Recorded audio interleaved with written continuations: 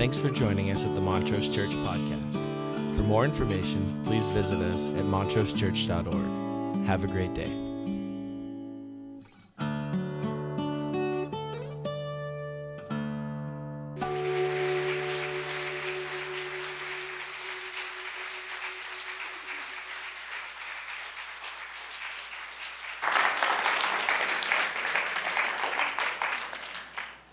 Amen.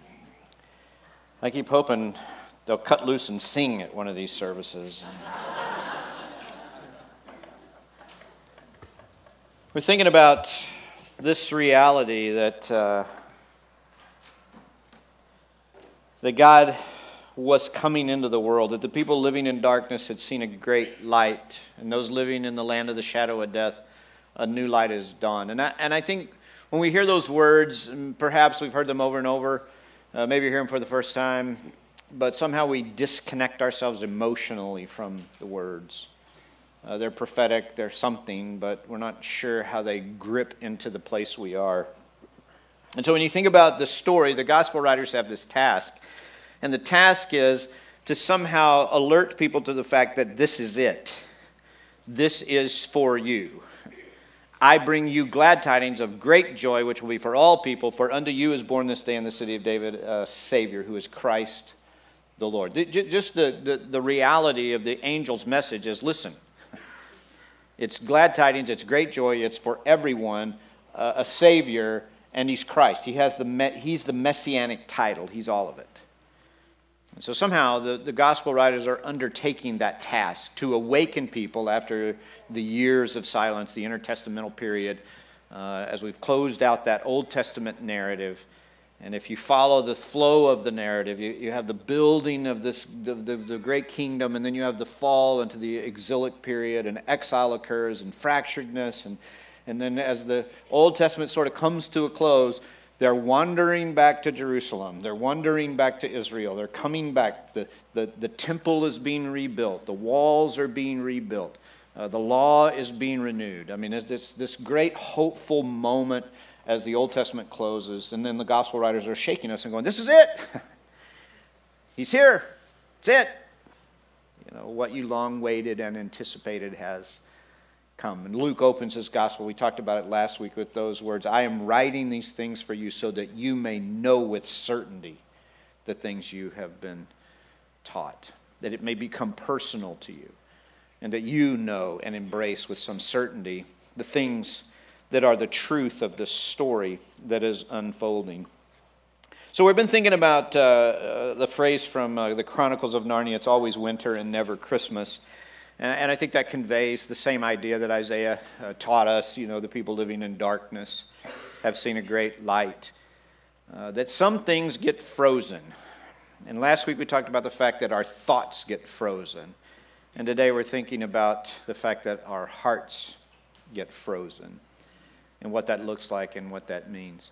5 years ago, I opened Advent, and I had written these words, and you've probably not necessarily heard them, because usually when I write words for a sermon, I don't necessarily speak them. So I thought maybe I could go back 5 years and just read to you what I wrote, even if you've never heard it before. This is what it sounded like on paper. There's a very literal sense in which life is a journey. It offers us a very clear and celebrated beginning. There's a distinct climb upward as we develop over time into some kind of functional creature. Along the way, we reach our peak. Thank God none of us know in real time where or when that occurs. Then comes a clear process of shutting things down and letting things go, which again, graciously, we can only see clearly in retrospect. Life consists of a distinct beginning, a middle, and an end. These are so obvious that we immediately assess the life location of others. Not exactly, of course, but we generally know in an instant the approximate progress in life of everyone we meet. We could logically admit that what happens to us physically is also happening in us in a much more hidden and secret place. There's an emotional journey that we are making. That journey is much less definable, and a view of its map must reveal vast expanses of desert, immense mountains, terrifying crevasses, raging rivers, and proverbial deep waters. The emotional journey is unpredictable, and in the chaos we become divided. Some parts of our hearts journey on to maturity while other parts remain infantile. Other emotions get old before their time. I imagine little tombstones must dot the landscape all along the journey where pieces of our hearts lie buried because they got broken or died. Some baggage we drag along with us as dead weights of our emotional reality, atrophied from lack of use, or lack of care, or lack of recognition. And then I think when we begin to think about that reality, that physically we see ourselves aging, we see ourselves, I don't know, maybe some of you are still functional. Amen? I mean, the older you get, you know, just the reality of your own aging is true. It's real. It's a real thing. It hits you. I don't know at what age, but at some age. And it's long before my age now. I've known it for a long, long time at this point. And usually it's subtle. You know, it comes on very slowly. Usually your eyes go, you know, like you turn 40 and then you just can't see anymore, you know. But we know this. This process of aging is very vivid to us. But emotionally, we're on a very similar journey. Things are moving forward. And something's happening in us. And this journey of life, both the physical and emotional and spiritual, particularly the spiritual, God extends to us in His creativity and opportunity. And He says, I'd like for you to make some choices about how you approach this reality of your own humanity. Your physical condition, your emotional condition, your spiritual condition. And I'm inviting you to either walk by faith or by sight. Now you and I, we love to walk by sight. I love to walk by sight. I want understanding. I want insight. I want clarity. I want to be able to see what's going on and make decisions and have a plan and be organized. And mostly, I really want to be in control. Amen. And then God says, thing about it is, if you walk by sight, it's going to take a lot of your emotional energy and a lot of your brain power. And you're going to spend a lot of time just trying to figure it out, just thinking about it, just trying to see clearly, just trying to, map some strategy. So here's another possibility. You can walk by faith. Now, when you walk by faith, you sort of surrender a lot of things and you let go of a lot of things and you invest a lot of trust that in all things God's working for the good and you try to shake it off. But somewhere you know in your heart that if I'm going to walk by faith, I have to let go of my ability to always understand, and particularly my ability to be in control. And that's hard. And so we find ourselves, as we wrestle in this reality of walking by faith or by sight, something happens to the way we think and something happens to our hearts. Something happens to our emotions. And so while we're invited, while we're encouraged to experience and live out the fruits of the Spirit, and I love that phrasing because, who has to generate fruit? We just put the right things in and the fruit grows, right? And we're invited to traffic in the richer emotions of human existence. Love and joy and peace and patience and kindness and gentleness. But boy, that's not automatic, is it? It doesn't come naturally necessarily. There's a lot of things about the condition of our heart that matter. Helen Keller says these words, "The best and most beautiful things in the world cannot be seen or even touched. They must be felt with the heart." It's all good unless your heart's not quite working right. John Lennon once said, "One thing you can't hide is when you're crippled inside." When things don't work quite as well as they should emotionally. And it's not that we lack feelings. Most of us have many, many, many, many, many, many, many feelings. Amen? Sonneberg Khan, in his book, 1,000 Flamingos, writes these words, "Sometimes I think I need a spare heart to feel all the things I feel." Wouldn't that be nice if you had a spare heart? I mean, if you could compartmentalize like that and just save all the negative emotions for your spare heart and you just used your real heart for the good stuff, for the positive things. Well, there's an imagery that goes on in the prophetic story, and there's an imagery that is created and spoken of by a number of the prophetic writers, and it is an image that basically suggests that people over time develop a heart of stone, and that one of the great anticipatory things about the about God's work in us is that he takes our hearts of stone and he gives us back a heart of flesh. And nobody articulates that better than the writer Ezekiel. And so I know we all need to hear a little about Ezekiel this morning because nothing says Christmas like Ezekiel. If you've ever read the book of Ezekiel, it is super weird. Some people say the book of Revelation is the most unusual book in the Bible. I don't know, Ezekiel's right up there. He's having visions of creatures and four wheels and things that are spinning around, and it's he's got there's a whole dry bones, the valley of the dry bone. You guys know the story, or some of you know? How many of you read the book of Ezekiel? Oh, okay. So I can basically tell you anything I want. So Ezekiel serves at a time of great difficulty. So he serves in the exilic period, which is a hard word because it sounds kind of like exhilarated. No, exile, exilic. And he serves at the very beginning of the southern kingdom's exile. So if you're trying to get, your history in order, which I know you all do want very much, the northern kingdom has fallen. 250 years earlier, the northern kingdom was destroyed by Assyria. Now the southern kingdom has come under the control of Babylon. And there's a lot of things that happen in that process, but in 597, Babylon comes and captures Israel, and they take 10,000 captives and they carry them off into captivity. And among those people are a young man, 25 years old. His name is Ezekiel. And Ezekiel is taken to a small encampment, a refugee camp that's 100 miles south of Babylon, and it's on the Chebar River, and it's called Tel Aviv. And that's where he begins to live. And 5 years later, at the age of 30, he is called to be a prophet of God. Now, Ezekiel is from the priestly line, and so had he been back in Israel at the age of 30, he would have taken on his priestly duties. And so we see this symmetry a little bit because God calls him at the age of 30. And so Ezekiel spends a ton of time and energy in his writing talking about the temple.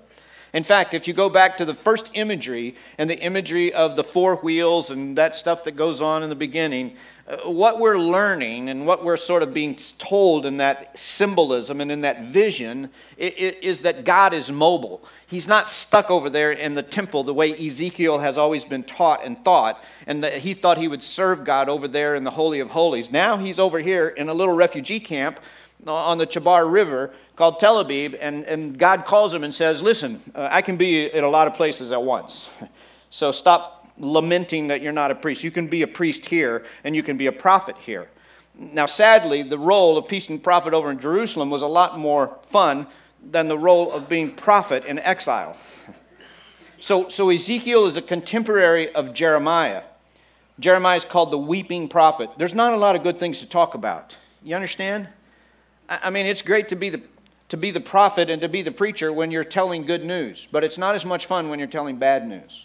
And of all of the positions to be in, Ezekiel is placed in this position where he is invited to talk to the people about what God is doing. Now, he is 11 years in front of the actual destruction of Jerusalem and the fall of the temple. But he sees clearly that the destruction of Jerusalem and the fall of the temple is coming. And so he is speaking to the people in the refugee camp words of prophetic anticipation of the destruction of Jerusalem and the temple. He's not popular. Because there are always prophets saying, don't worry about it, it's going to be okay. For 30 plus chapters, Ezekiel talks about the judgment of God and the destruction of Jerusalem and the fall of the temple. 30 plus chapters. And then, like all prophets, he begins to turn his attention to something much more hopeful. So I've just gathered a little outline of 3 brief passages of Scripture that sort of give you a sense of Ezekiel's teaching. The first takes place in the 11th chapter, and then we'll move forward from there. Ezekiel 11:17. Therefore say, this is what the sovereign Lord says, I will gather you from the nations and bring you back from the countries where you've been scattered. I will give you back the land of Israel again. They will return it and remove all its vile images and detestable idols. I will give them an undivided heart and put a new spirit in them. I will remove from them their heart of stone, and I will give them a heart of flesh. And then they will follow my decrees and be careful to keep my laws, and they will be my people, and I will be their God. Early on, chapter 34. Verse 23, I will place over them one shepherd, my shepherd David, and he will tend them, and be their shepherd, and I, the Lord, will be their God, and my servant David will be prince among them. I, the Lord, have spoken. Ezekiel 36:25, I will sprinkle clean water on you, and you will be clean. I will cleanse you from all your impurities and from all your idols, and I will give you a new heart and put a new spirit in you, and I will remove from you your heart of stone, and I will give you a heart of flesh. I see four things that I think matter significantly to you and me as we think about what it means for us to experience a frozen heart, where it is always winter and never Christmas, where somehow the journey of life has allowed us to traffic in emotions that are not the richest emotions of human existence, that for some reason we feel stuck, we feel trapped in cynicism or skepticism or fear or anxiety or depression or being overwhelmed, because those are the natural tendencies of our heart. And we cry out, there's a part of us. And I wonder sometimes, do we just shut our brains down? The people living in darkness have seen a great light. On those living in the land of the shadow of death, Isaiah writes these words to these exilic people. To these people whose homes have been taken from them, whose families have been fractured, who the basis of their faith. Yes, they weren't practicing it very well. Yes, there were all kinds of issues. But it was still the basis of their faith. That had been ripped away from them. So when Isaiah speaks about these people living in darkness, this isn't some sort of religious prophetic doublespeak. He's talking about people whose hearts have become darkened, who live in a place where death feels like the reality, where they can't breathe very well, where the emotions in which they traffic are not the richer emotions, but the ones that feel heavy and overwhelming. And it's into this place that while Ezekiel brings them through an understanding that God hasn't left them, and here's the thing, when there's consequences for failure, it doesn't mean God has left us. And so he spends 30 plus chapters trying to convince them God hasn't abandoned us. We're involved in this covenant relationship, and we didn't make the best choices along the way, but God hasn't given up on us. And so he begins to speak to them at a very emotional level.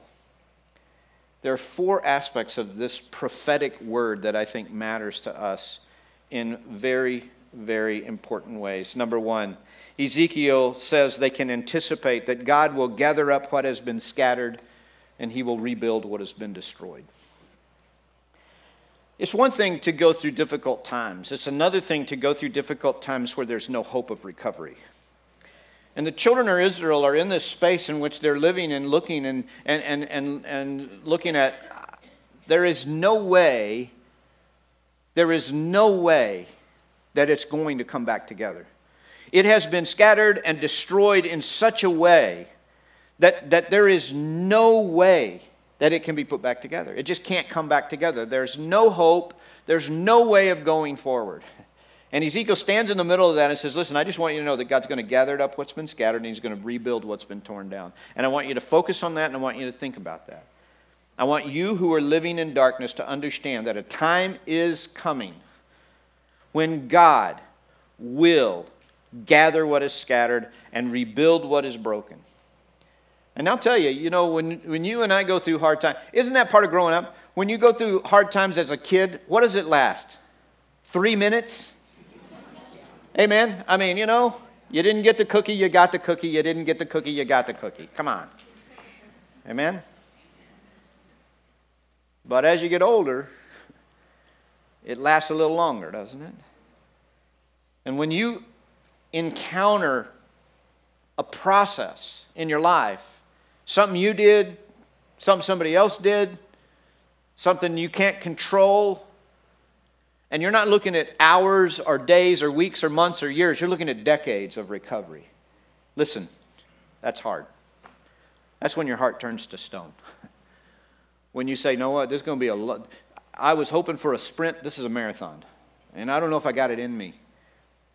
And that's the environment in which the prophets are speaking. And Ezekiel's saying, listen, I just want you to know this. When your heart feels most desperate, He will gather up what is scattered. He will rebuild what has been destroyed. I want you to hang on to this. I want you to say it to yourself over and over. I want you to traffic in this information. God is going to do the work to gather what is scattered and rebuild what is broken. And then he says, I also want you to understand, and I want you to live in this place in which you anticipate that He will sprinkle water and cleanse you. Now, we immediately identify with this imagery because we've kept it in the Christian church.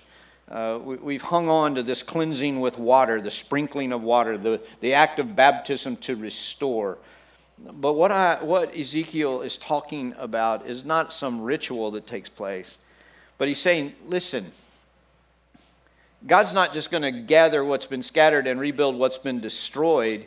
He wants to cleanse you in such a way that it restores your innocence and your wholeness. I don't know about you, but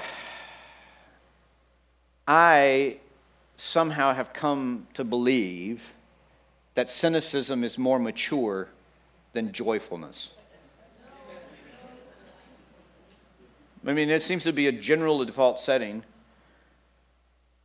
that the sense of negativity is more intellectual than a sense of optimism. And it turns out that if you're really good at negativity, you can get a job in television. It's like who are the very best cynics and skeptics in the world? Well, let's give them a microphone. By all means, let's interview them. Let's tell their stories. Let's talk about that.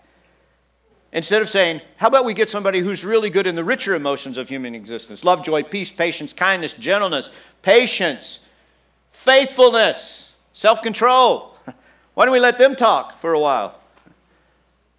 Because somehow we've convinced ourselves as a culture and society that it's more valuable to be cynical. And so what Ezekiel is saying is, you don't just need some things to be rebuilt and gathered.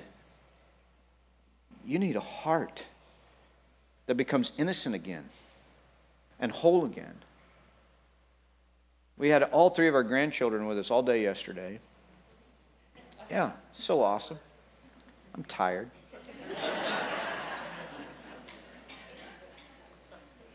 And, it's Christmas. The house is decorated, and Christmas is a season of indulgence.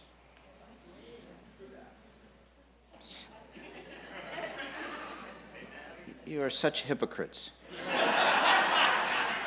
You know it is. And even if you're not indulging, almost all of us are like, well, it's Christmas. Let them have the candy. You let your kids indulge at least. And it is amazing to me how excited kids can get over the smallest things. I mean, it's just incredible. Like, step one, the door opens and they run in. Papa! Like I'm the most wonderful human on the planet.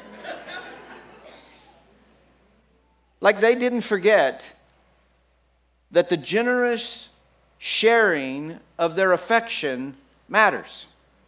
Like they're not cynical yet. They don't know. They think when they run with their arms open, you're going to catch them and scoop them up. And you know what?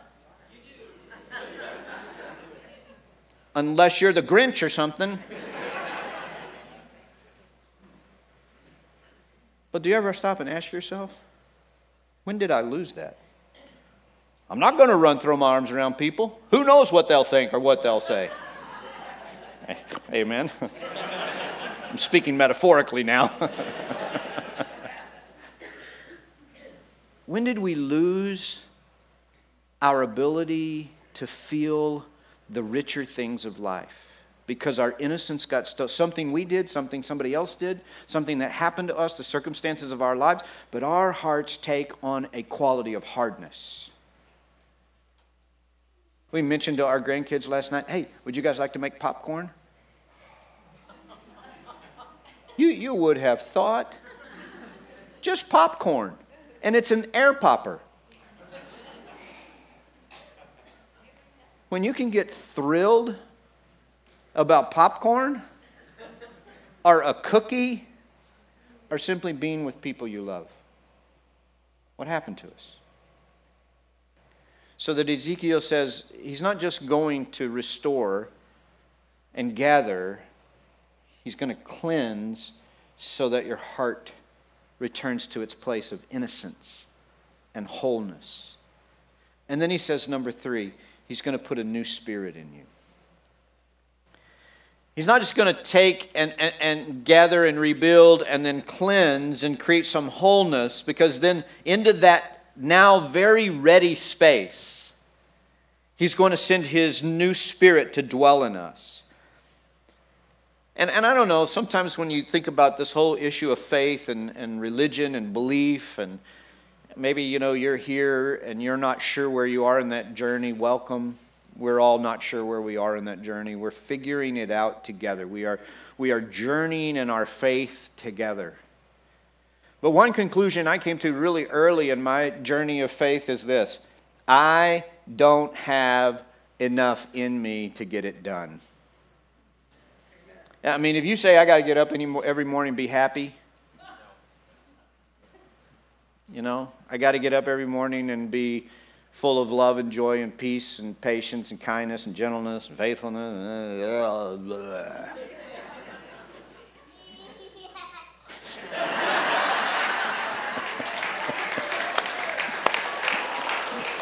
It's perfect. That's so perfect. That is how you respond to a sermon. Get your hearts all cleansed and working right.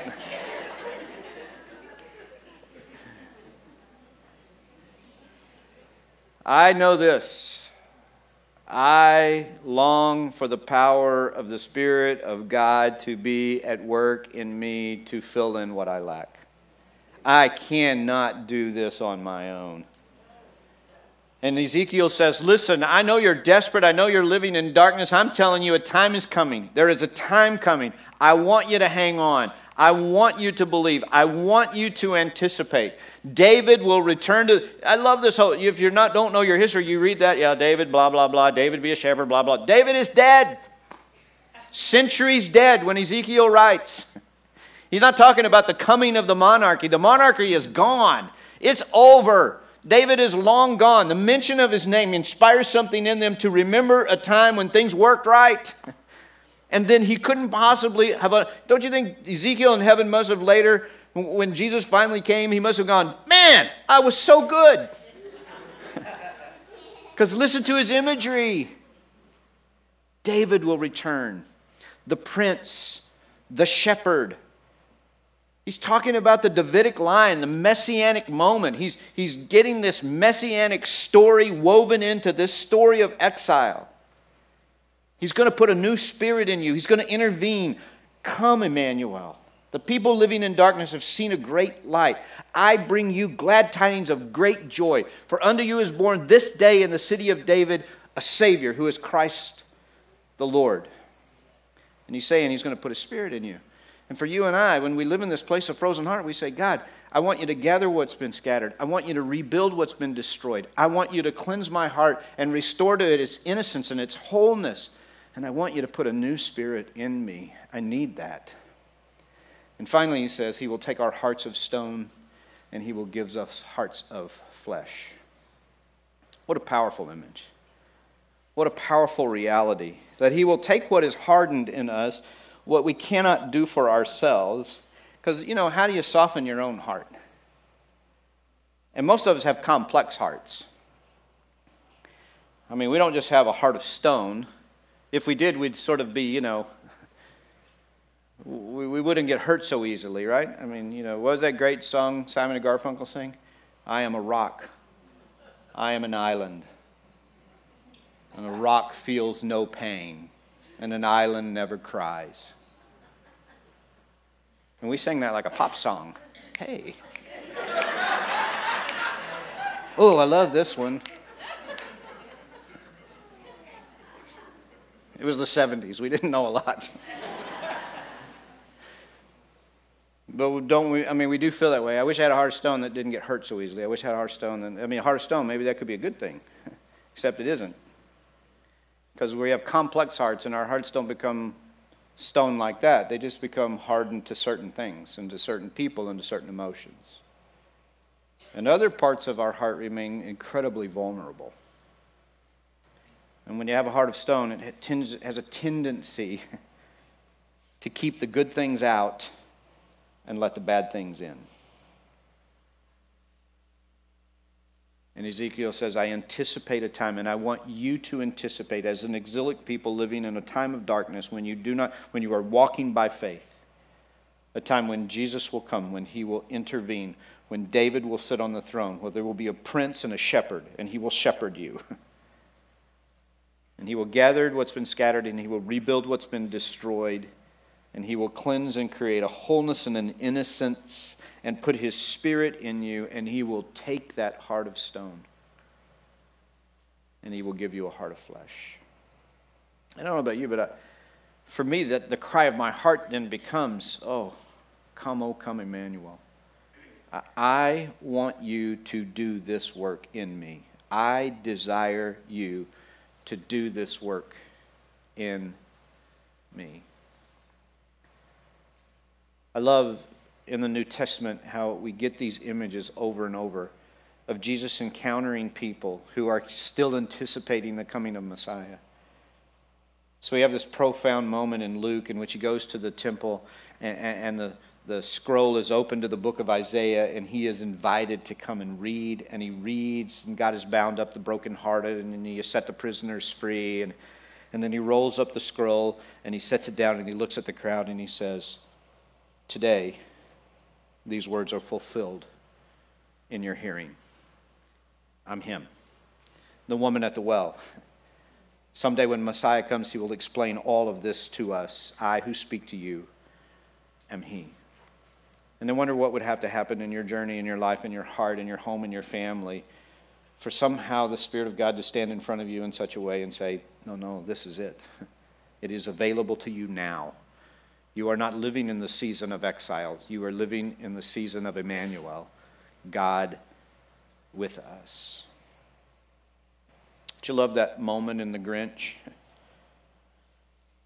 where he has his heart grow and he says, I'm feeling and I'm leaking. May that be true of us. May that be true of every one of us. God, would you help us as we think about our hearts and we think about being frozen in a place where it's always winter and never Christmas, and anticipating somehow that you intend to gather what's been scattered, to rebuild what's been destroyed. You intend to cleanse us and give us a working heart of wholeness and innocence. You extend to us the offer of your Spirit, a new spirit in us. And to take our hearts of stone, complex, multi-layered, and to give us back hearts of flesh, flexible, resilient, strong. So as we close this service, as our prayer counselors move into place, we are genuinely celebrating. We're not waiting for something else to happen. We live in this moment of God with us. And while each of us desires and needs to respond in some way to your word, we pray that you would allow us to celebrate together and that you would bring Christmas into every frozen heart. We pray that it would be so, and we pray it in Jesus' name, and everybody said together, Amen. Will you stand? Thanks for joining us at the Montrose Church Podcast. For more information, please visit us at www.montrosechurch.org. Have a great day.